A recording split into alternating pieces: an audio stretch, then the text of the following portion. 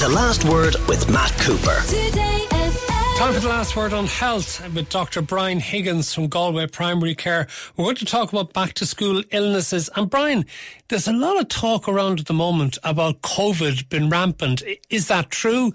And if it is true, what's it going to be like when the schools return?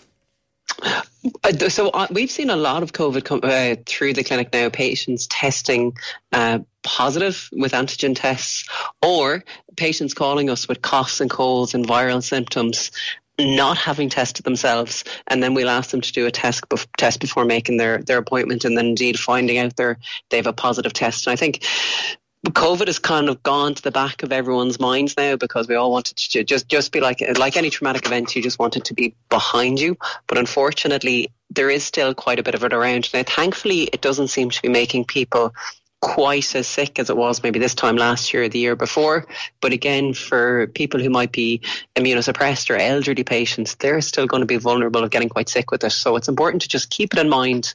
And if you have symptoms of a cold, sore throat, runny nose, headache, cough, fever, that you just think COVID and do the antigen test, because nobody wants to be spreading it necessarily. Okay, and then should parents be keeping children home from school if they have a case of COVID? I think absolutely, because you just, again, is a child going to get very sick with COVID? Probably not. Some will, but the vast majority won't. But they might be living at home. But you might have a kiddie in the class who has an elderly grandparent living in the house, or might have a sibling who's on chemotherapy. And you just have to follow those guidelines of just staying home for a few days when you have an antigen test, because while your kid might not get very sick, and the child in school mightn't get very sick, but they could take it home and make someone else very sick. So we just have to think of others. And what other illnesses are children prone to when they return to school? Again, when we come back into the school environment, and where those viral and mainly viral, but sometimes bacterial illnesses start to spread when kids are in close contact with another. The most common thing we're probably going to see this time of year is gastroenteritis, which is your common vomiting and diarrhoea. But we also see a lot of colds, ear infections, conjunctivitis. I've actually had a couple of patients with chickenpox in this morning. And again, as we go further into the winter, we tend to see cases of croup. So is this an unusual time of year for getting things like chickenpox? I think it's always around, and there's peaks and troughs, but there definitely seems to be a bit of it in the community at the minute.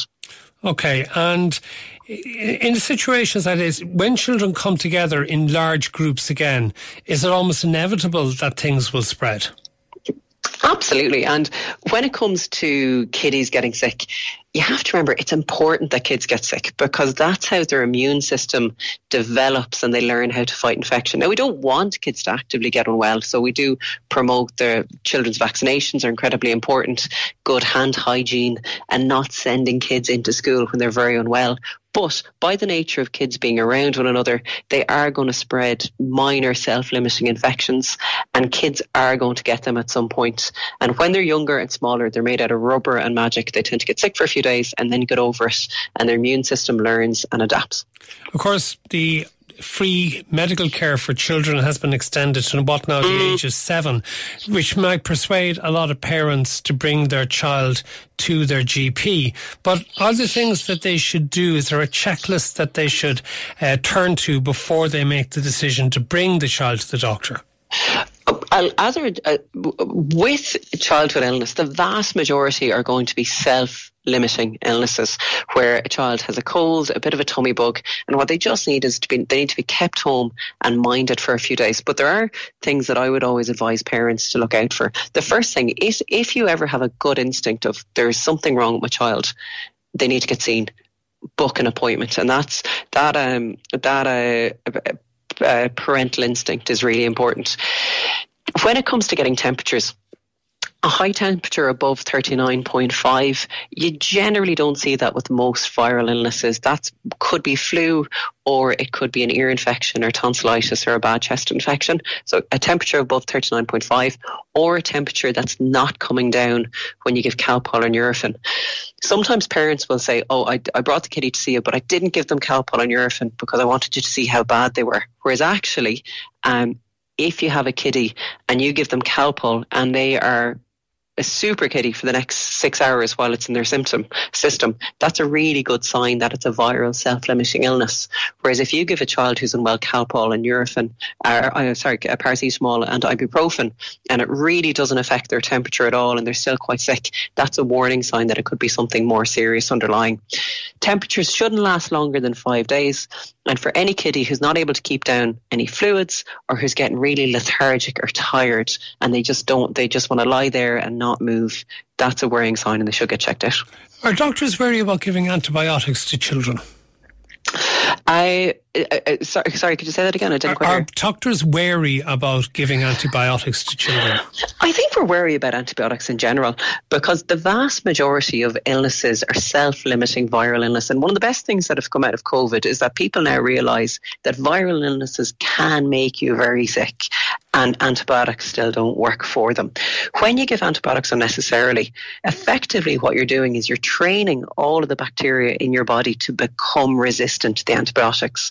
And then what happens is they're not available to you, or the bacteria become resistant to them. And then in the future, when you do really need them, they may not work.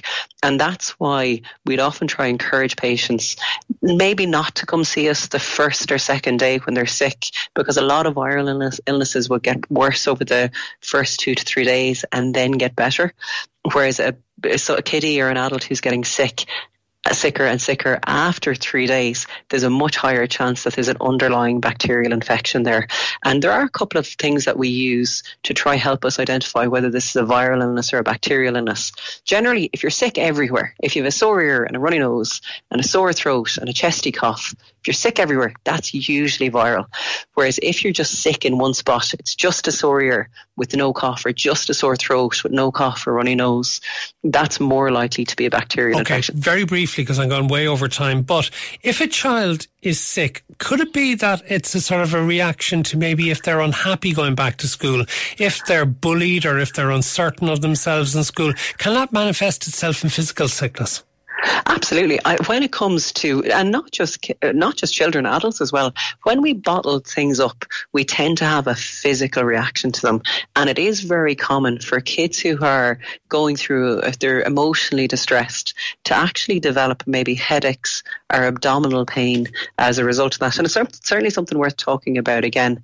But not just kiddies, adults as well can suffer with quite bad headaches and back pain and digestive problems when they're stressed. We'll get to that another day. Thank you very much, as ever, Dr. Brian Higgins from Galway Primary Care, for being with us for The Last Word in Health. The Last Word with Matt Cooper. Weekdays from 4:30. Today FM.